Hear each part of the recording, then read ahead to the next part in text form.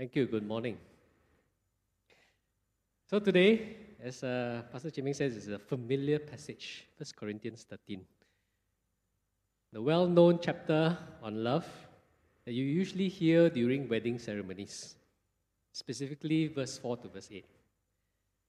But if we, especially now, I think we should be aware that originally this passage was written by the Apostle Paul in the context of spiritual gifts and the church.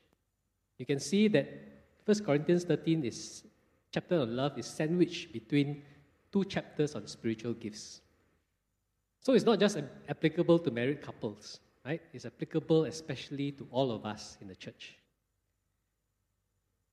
And if we look at the last verse, I put it up there for you, of 1 Corinthians 12, it actually provides us the segue, the intro into chapter 13, by revealing to us that he's going to talk about the most excellent way, which is love. And then 1 Corinthians 14, after the chapter 13, it closes off by exhorting us to pursue love. So we can see that Paul is actually taking quite a bit of time to emphasize this issue about love. But I must point out that Paul is not saying that the most important thing is to love, and therefore, you can don't worry about spiritual gifts. If you look at the two verses carefully, you also see that Paul is actually exhorting us to desire spiritual gifts. But at the same time, he takes this chapter 13 to remind us that the spiritual gifts must be exercised with love. And last week, Pastor Chiming covered 1 Corinthians 12, talk about all the gifts, the spiritual gifts that God has given to the church. And how also that we are part of the body of Christ. Actually, I find chapter 12 quite amusing when we read it. When Paul gets into the description of the body, he reminded us that each one of us is a part of the body. So can you just turn to your neighbor now and say, hello, fellow body part? Because that's what we are to one another, right? And, as you look at the people, as you see the people around you, we are reminded by Paul that we are part of all these people, we are part of this congregation here. In a secret way, we are part of each other. And Paul says we are part of the local church, PPH, here. And not only that, we are part of a worldwide church of Christ. Together, we are the body of Christ. And you, body parts, the Word of God says you are needed because you have a role to play in this body. The church needs you. All of you are necessary. And the other way around too. We need the church, you need the church, and you need the other body parts. So God in His wisdom designed it this way, that we be dependent on one another. You were not made to be an autonomous, self-functioning, self-sufficient part. You can't say to the rest, I don't need you, and the rest can't say to you, I don't need you either. I came across this cartoon, the eye tells the hand, I don't need you. Then the hand says, are you sure? When you need eye drops, you need me. So it's quite amusing, right? To imagine one day you're walking along and then your ear suddenly decides that, I had it with this body. I want to just drop off. I want to spend time on my own. Or, imagine your hand wanting to deform itself to become like a leg because it thinks it's more cool to be a leg than to be a hand. That will cause chaos in your body. So Paul tells us not only are you and I children of God, we know that, and together we are family of God. But God's word also reminds us that now we represent Christ's body together to fulfill His mission on earth and to glorify Him. And so last week we were reminded that in that context, spiritual gifts are given because we have a function to play in the body of Christ. Spiritual gifts are tools, and you and I, we are given tools because we have to chokang, right? We have work to do. More importantly, just as when Christ was on earth, the Holy Spirit empowered him, so too, and that's why we're getting into this. The Holy Spirit is given to us, to inhabit us, to empower us, to function properly as the body of Christ. So that together we can say what Christ once said, we can do what Christ once done, and we can live as how Christ lived, to be ambassadors to the world. In case you're trying to see whether your face is there, no, it's not your faces. Sorry. Okay, so some random picture. I can see some people trying to look, see whether you're there. Okay? So in other words, to sum up, Paul is telling the Corinthians with regard to spiritual gifts, and he started off by saying, please do not be ignorant. Please do not be unaware. Okay? And unaware of what? Of the fact that it's not about you. Okay? It's about the body of Christ. It's about Christ. But before we go further into the topic of spiritual gifts, I want to address this question, because it surfaces now and then. And the question is this: are all the gifts mentioned in the Bible, especially those who are more spectacular and miraculous, are they still given by God today? Because some people, when they look at the passage later on, we will read parts of the passage, 1 Corinthians 13, some believe that the gifts have ceased, especially the miraculous gifts. Right? Because these verses say that when perfection comes, these gifts will cease. And they interpret this perfection to mean that, the Bible has already been given to us in completion. The full canon of Scripture is here. Therefore, there's no need for gifts like tongues, prophecy, etc. Yeah? But if we read verse 12 carefully, later we shall see, as I said, we'll read, notice that perfection is associated with a time where we will see face to face, and we will know fully as we are fully known. So, that hasn't happened yet, right? So it's hard to conclude that perfection has already come. And in fact, Paul, at the beginning of 1 Corinthians 1, he says to the Corinthians, you do not lack any spiritual gift as you eagerly await for our Lord Jesus Christ to be revealed. In other words, you can see that what Paul is saying is that spiritual gifts is given to be operational until the time that Christ is revealed. That means when he comes back again.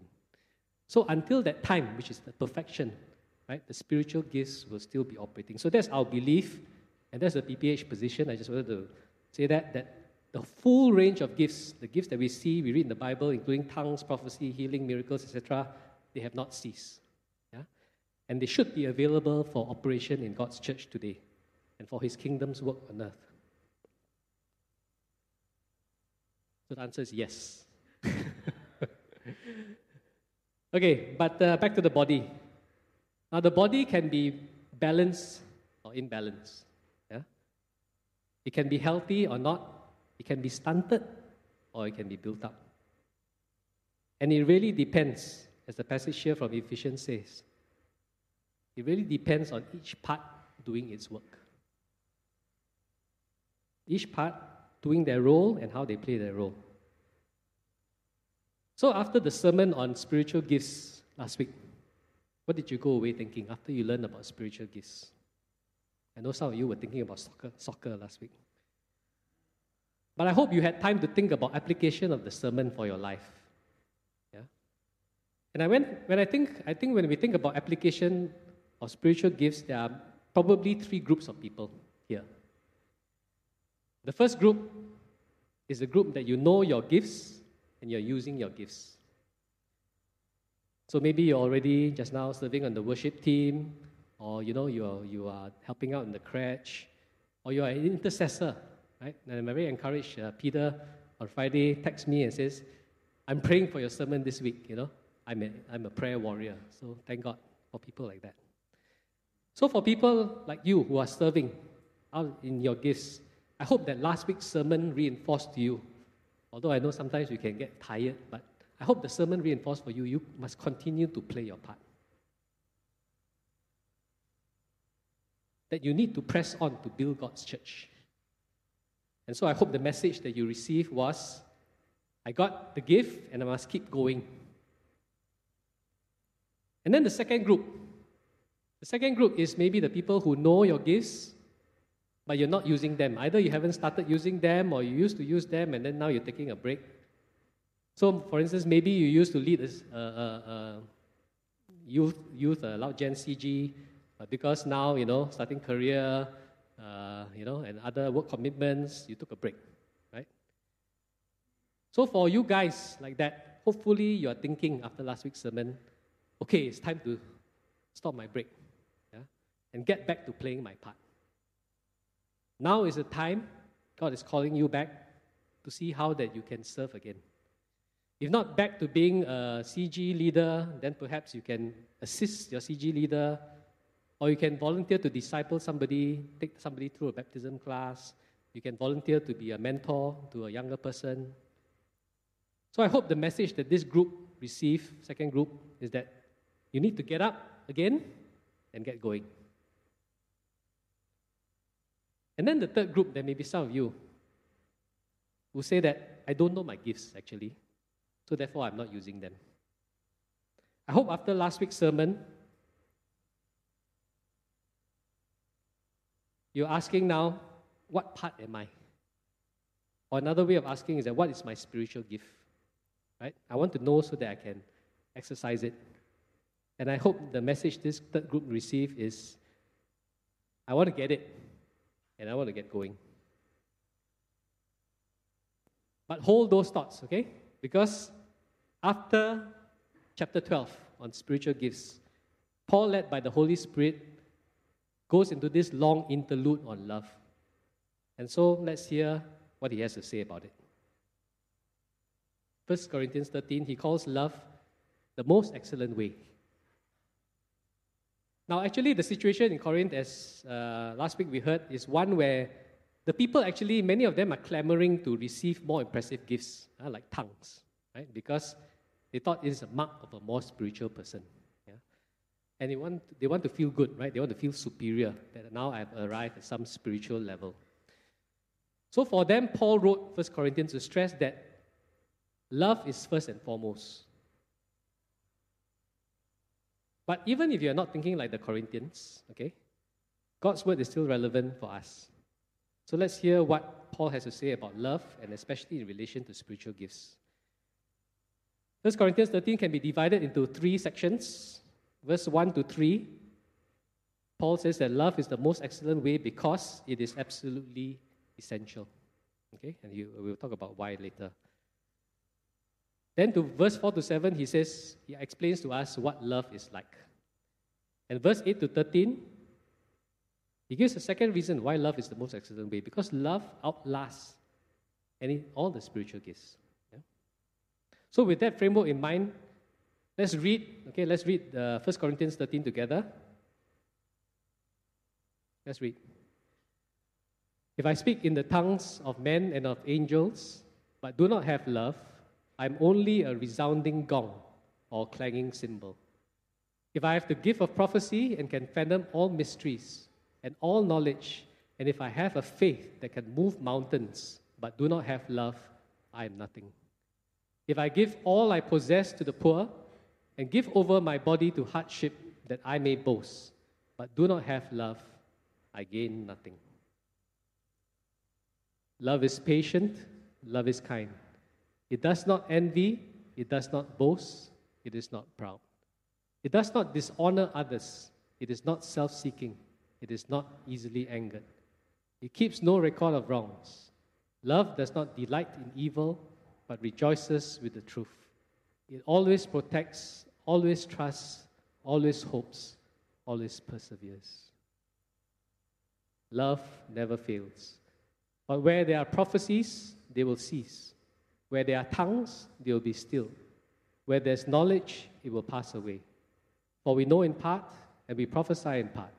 But when completeness comes, what is in part disappears. When I was a child, I talked like a child. I thought like a child. I reasoned like a child. When I became a man, I put the ways of childhood behind me.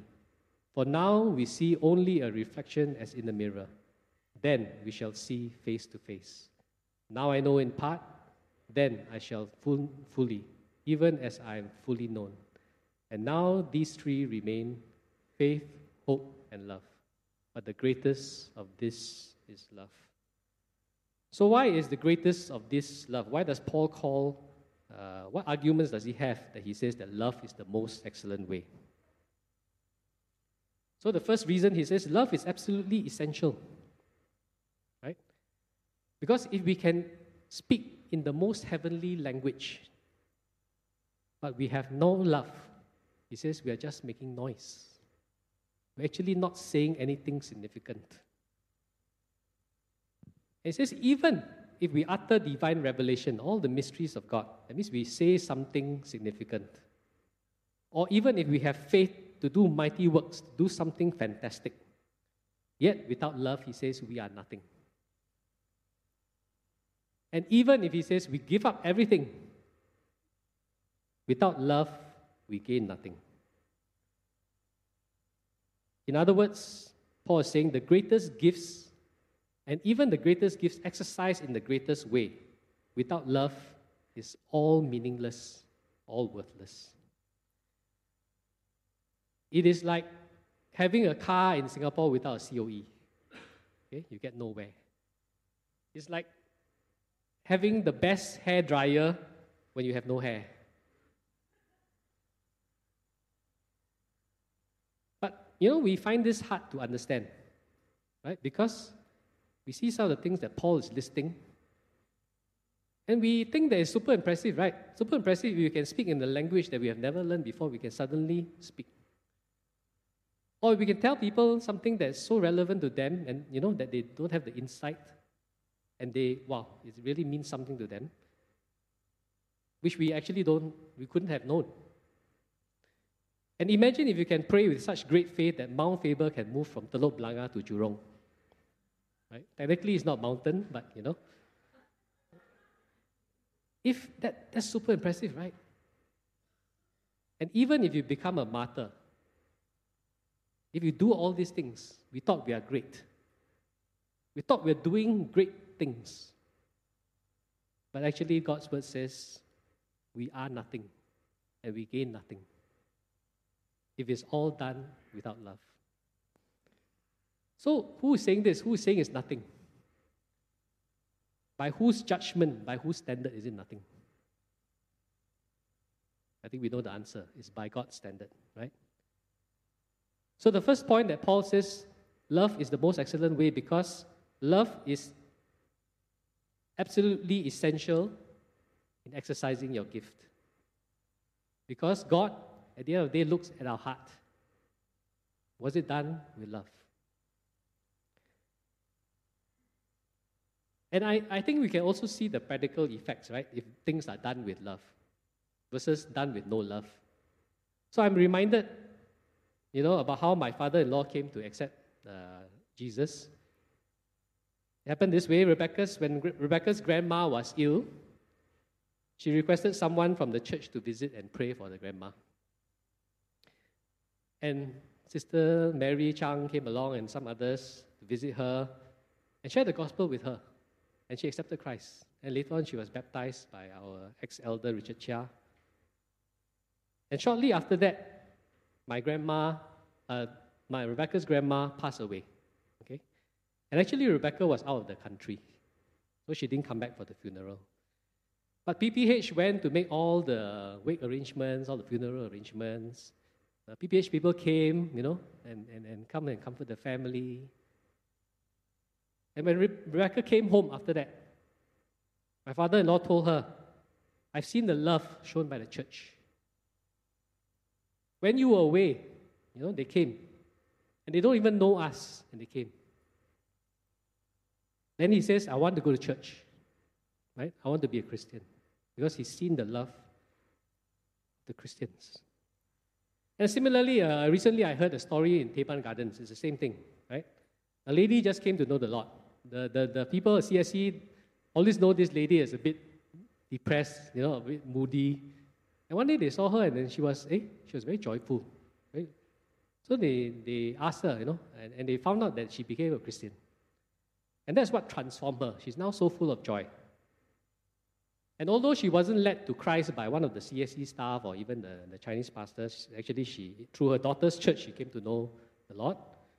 But she mentioned that it was the love of the CSE staff, the CSE volunteers that she interacted with, the people who come and bring her to the center every Tuesday to sing karaoke, the people who hang around with her, talk to her during the Friday breakfast, the pastors who come and share encouragement. And all this, she said, influenced her from the love that she sees to become a Christian. So we can see the power of love.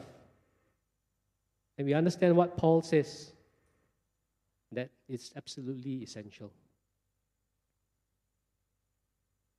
The second reason why Paul says love is the most excellent way is that he says love outlasts and outlives all the gifts.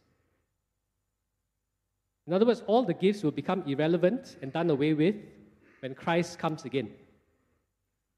But love will continue to be relevant forever, for eternity. Just think, in heaven, even if you are the greatest healer, you will have no job, right? Because there's no sick people for you to heal. And you can be the most generous giver here on earth, giving to church, giving to charities, but in heaven, you're not needed because there are no needy causes. And even if you're the greatest prophet, in heaven, you have nothing new to tell anybody that they don't already know.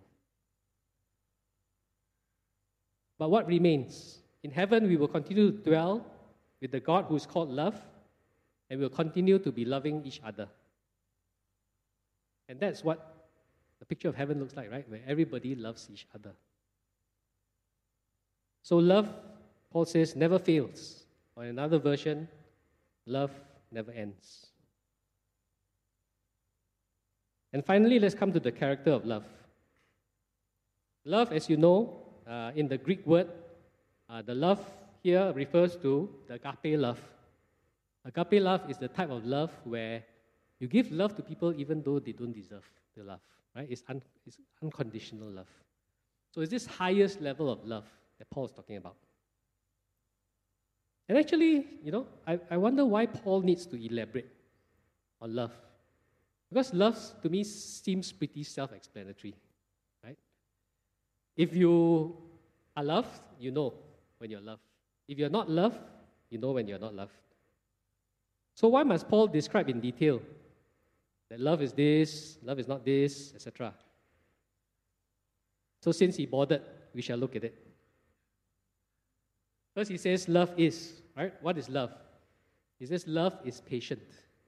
Or in another version, it says love is long-suffering.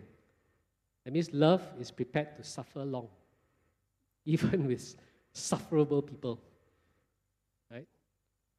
And love is kind. Love has good intentions, right? Love extends kindness to people. And then he says, what is love not? He says, love is not envious, is not boastful, is not proud, is not rude, is not self-seeking, is not easily angered. And love does not keep record of wrongs. And love does not delight in evil, but rejoices with the truth. And finally, to cap it off, he says, love always, or in different versions, it says something, all things. So love always protects. Love always trusts. Love always hopes. And love always perseveres. So that is a long and demanding list. And I know some of us read the list and then we say, it's really humanly impossible, right? It's really humanly impossible to love this agape love. And really, it actually seems quite foolish to love in such an all-out way, to such an extent. For example, you say love always trusts. Am I to keep trusting, when sometimes people are not trustworthy, right? So what it's saying. And it's true that we can't love this way by our own efforts. We know that. When we look at God's standard of love, In the Old Testament, God says, love your neighbor as yourself. That's already quite difficult. But Jesus pushed the standard higher by saying, we must love one another as he loved us. That means to be able to the extent that we give up our lives for one another. So it's really, we can't love this way by our own efforts. It's also been said that instead of the word love, if we replace this list and we substitute it with Jesus, we can see that Jesus has shown us the way to love, this agape love, perfectly. As we understand more and appreciate more of Christ's love for us, we also learn to love more like him. And every time we are concerned about stepping out too far with love so that people will take advantage of us, we remember also that we have already been the recipient of God's over-the-top love for us at the cross. While we were still sinners and enemies of God, Christ died for us. But on the other hand, as we look at Jesus' life, it also shows us that some of our concerns are not valid, right? For example, are we to remain patient with people who do evil things and tolerate them? You can see that Jesus was all-loving, but in righteous anger, he did things like clear the temple of the people who were misusing the premises, right? Or he spoke strongly against the Pharisees for their hypocrisy because they were leading people astray. So sometimes love also needs to take corrective action, but is out of love. And to always trust someone may not necessarily mean you naively believe everything they say all the time, especially when it appears not to be so. But it does mean we don't ever give up on that person or write off that that person cannot change with correction. And we also offer help and hope for the person to change.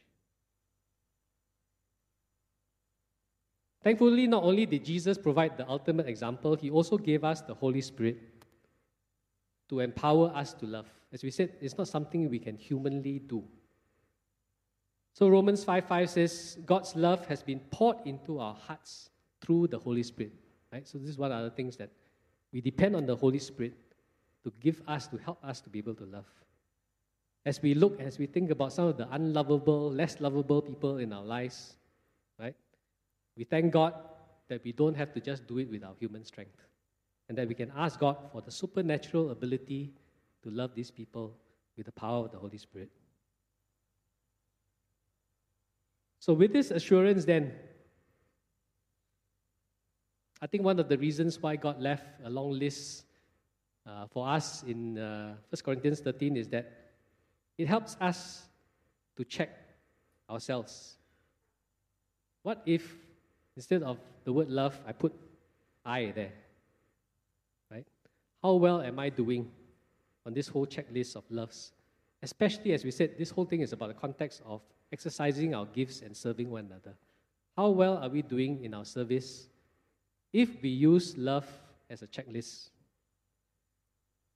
Now, example, if you are in a teaching role, right? You're either teaching the youth or teaching the young adults or teaching somewhere else. If you have the gift of teaching, are you impatient or are you irritated when people don't get what you're teaching straight away? Are you kind enough to repeat yourself, to elaborate, to clarify, so that people understand? Are you envious when your students seem to respect other teachers more than you?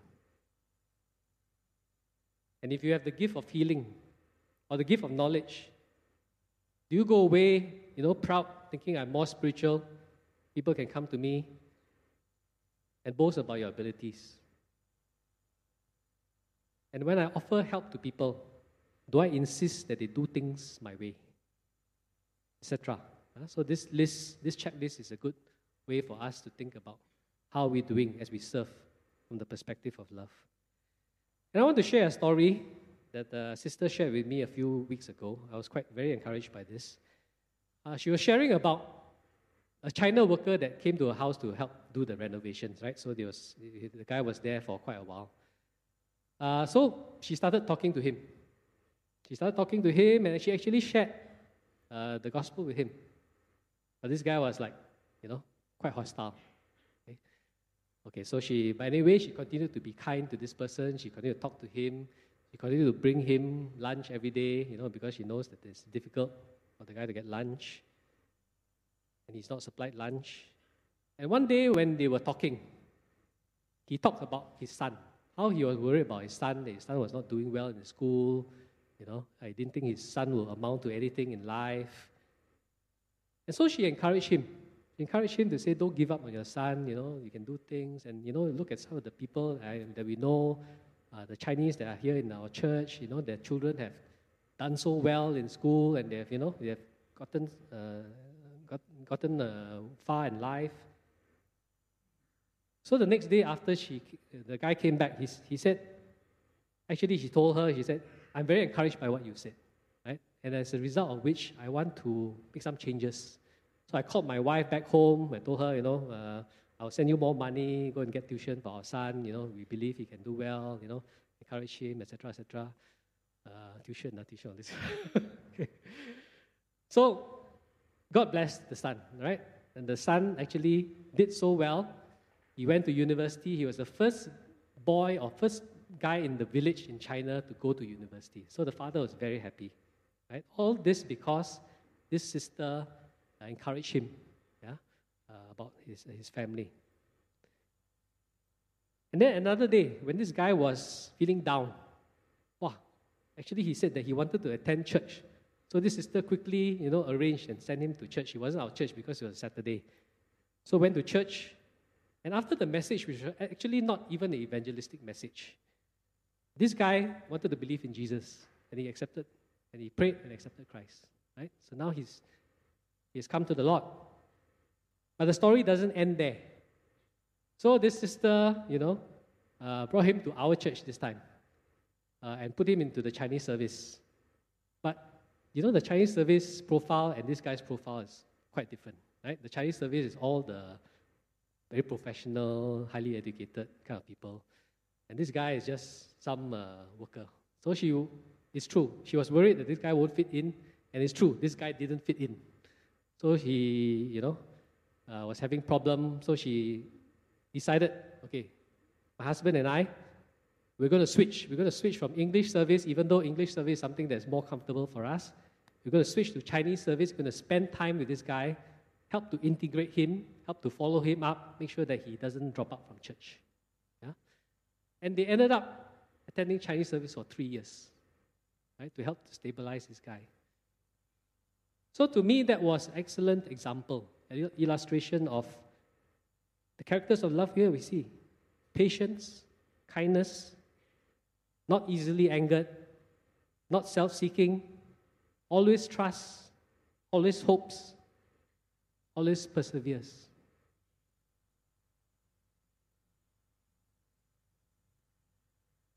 As for me, as I was preparing also, I must confess that as I reflected more on God's word, God also purified my desire.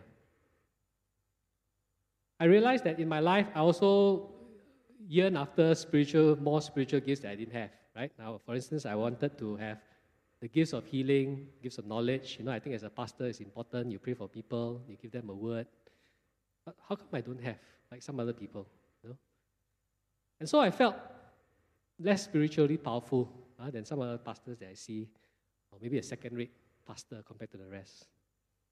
Then as I began to read God's word more, I realized, and it purified my desire, that I really must be pursuing the gifts for the right reason.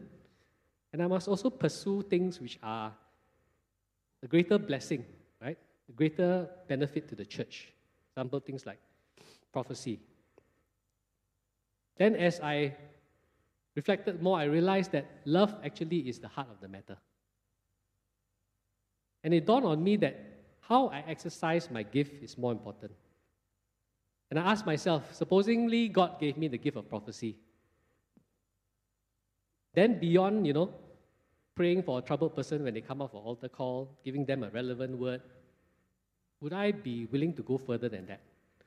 Would I call the guy? Would I follow up with the guy? Would I continue to check how they're doing? Would I encourage them now and then? Would I share God's word with them? Am I prepared to do all this? And on the other hand, if God says, this gift is not for you, prophecy is not meant to be distributed to you, then will I still show the same love to this troubled person?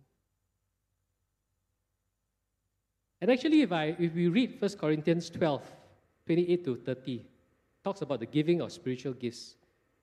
God says He gives the church apostles, prophets, teachers, workers of miracles, those with gifts of healing, those able to help others, those who can speak in different tongues. But it doesn't mean these gifts are given to me. It is given to the church. Right? The context is the church. So then my prayer changes. My prayer changes from God give me the gift of prophecy to God give our church the gift of prophecy. God give the church the gift of healing. God give the church the gift of distinguishing spirits, etc. If He wants to give it to me, it's great.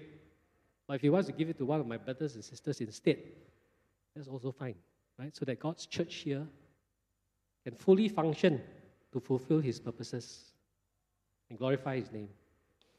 So when I realize that love is first and foremost, then it pivots my desire for the spiritual gifts away from myself and towards the church and the Christ.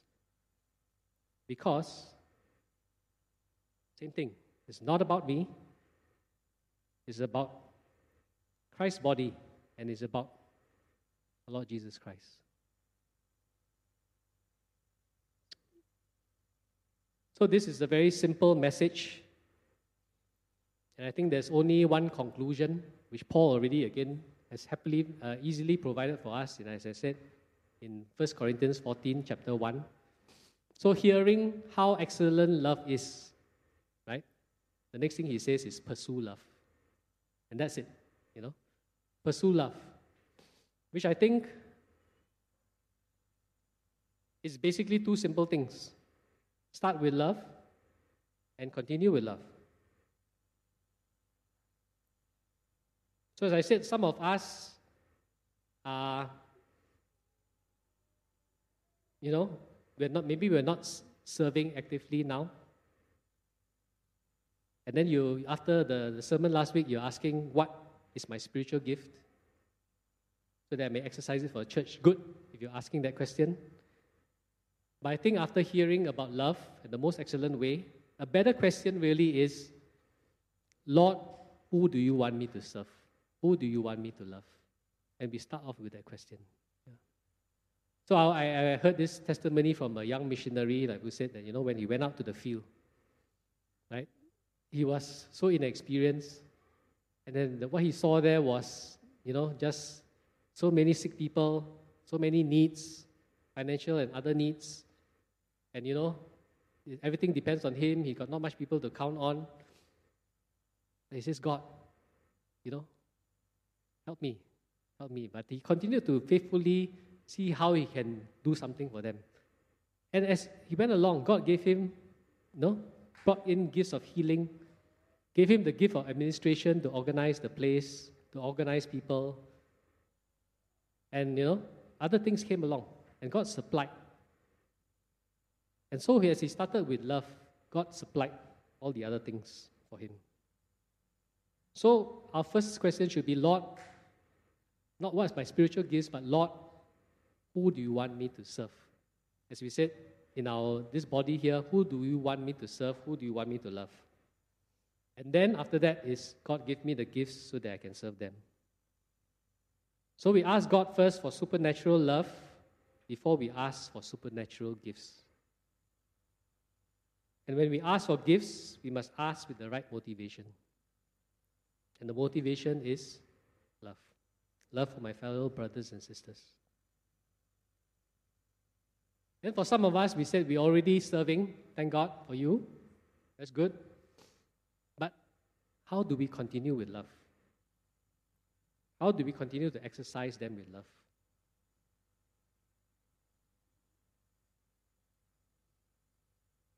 I think we saw this verse last week. It says, each one should use whatever gift he has received to serve others faithfully.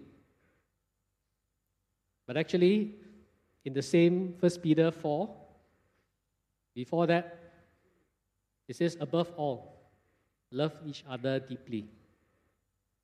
And 1 Corinthians will end, towards the end will say, do everything with love. So those who are serving, we need to check ourselves against love. Am I serving in the most excellent way? Am I serving in the way of love? Not how great is my performance, not how great is my impact, not how great is my results, but how great is my love for people. So can you imagine if all of us just start with love in this church? All of us start with love, and all of us just continue with love. Just two simple things, right? How wonderful and transformed and glorious this church would be. We already see pockets of this, right? We see when somebody has a need, somebody comes alongside and helps the person. When there's a funeral, a relative of ours passes away, people come, encourage us, comfort us. Sometimes when we have financially needy people, pastor asks, can people help? And various people come forward and they say, I can supply this amount of money towards this person.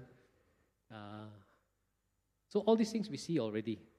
But can you imagine if all of us do that? Then there will be very little need in this church, right? Because we will come alongside one another. We will be there for one another. Whether it be financial need, whether it be emotional need, social need, we'll have less needs because we are all coming alongside one another. We are all coming to pray for one another, to encourage one another. If anybody needs comfort, they find it. If anybody needs somebody to pray with them, they find it. If anybody needs support, they find it. If anybody needs even to learn about something they're not sure, they will find somebody to teach them, to guide them. If they want advice, they will get it. And we will be growing together in much greater maturity and faith. And as we desire to love one another more, and we ask God for eagerly, as He said, eagerly desire the gifts, then God will give us more gifts of prophecy, more gifts of miracles, of healing, right? And we will see also more people going out and sharing about God's love. So if we are a community of love, if we can become a greater community of love, then we will really display, as we saw in some examples just now, display the kingdom of love, God's love, to everyone else. And we will declare the kingdom of love to people. And we will further the kingdom of love.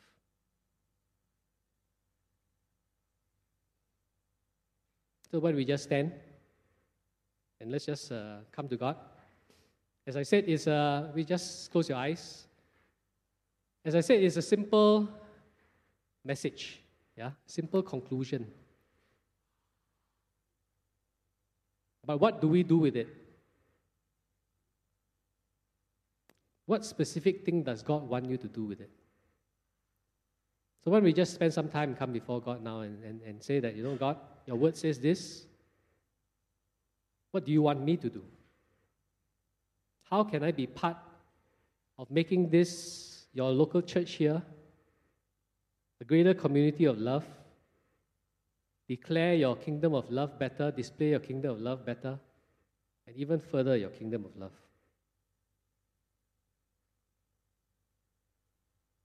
Ask God to bring to mind how you can,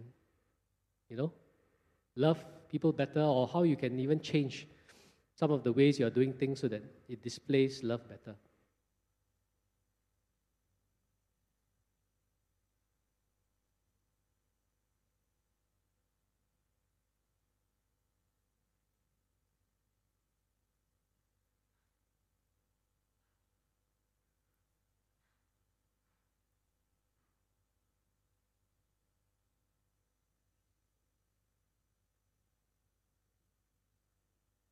Let's pray. Lord Jesus, we thank you. Thank you that you have given us a place in your family and a place in your body to fulfill your purpose and to glorify you. Thank you that I'm needed. I have a role to play. And that you have also a portion allocated for me, gifts to play my role. And most of all, you have given me love. First, you have loved me. You've extended your love to me by laying down your life at the cross. And as you have loved me, Lord, help me to love my brothers and sisters also. Thank you for giving your Holy Spirit to enable me, to empower me to love. So for some of you who are praying, what part am I, what spiritual gift do I have that I can use? Let's say to God that, God, I want to start with love. I want to start with love. First and foremost, I want to start with love. Show me who you want me to love and who you want me to serve. And then give me the gifts to do so. And help me to continue to exercise them in love. And for those of you who are actively already serving some way, let's pray that God, we want to continue in love. Thank you for this ministry that you've put me in. I can serve you. I can serve my fellow brothers and sisters. Thank you for the gifts that you've given to me. But I want to recommit to serving with love. I want to serve you in the most excellent way that pleases you. So help me, God. And now I want to pray a blessing for you from Ephesians 3. It says, I pray that out of his glorious riches, he may strengthen you with power through his Spirit in your inner being, so that Christ may dwell in your hearts through faith. And I pray that you, being rooted and established in love, may have power together with all the saints to grasp how wide and long and high and deep is the love of Christ, and to know this love that surpasses knowledge, that you may be filled to the measure of all the fullness of God. And in Jesus' name we pray, amen. Okay, I want you to also have a chance to do something practical, in the sense that if you don't know, you think that, yeah, God, my prayer is really, I want to know what is my gift, what part can I play, and you really don't know in this church what you can do. Please come and see one of the pastors, whoever, we can guide you, okay, and help you to see how you can be part of doing something in this body over here, right? Okay, thank you. God bless.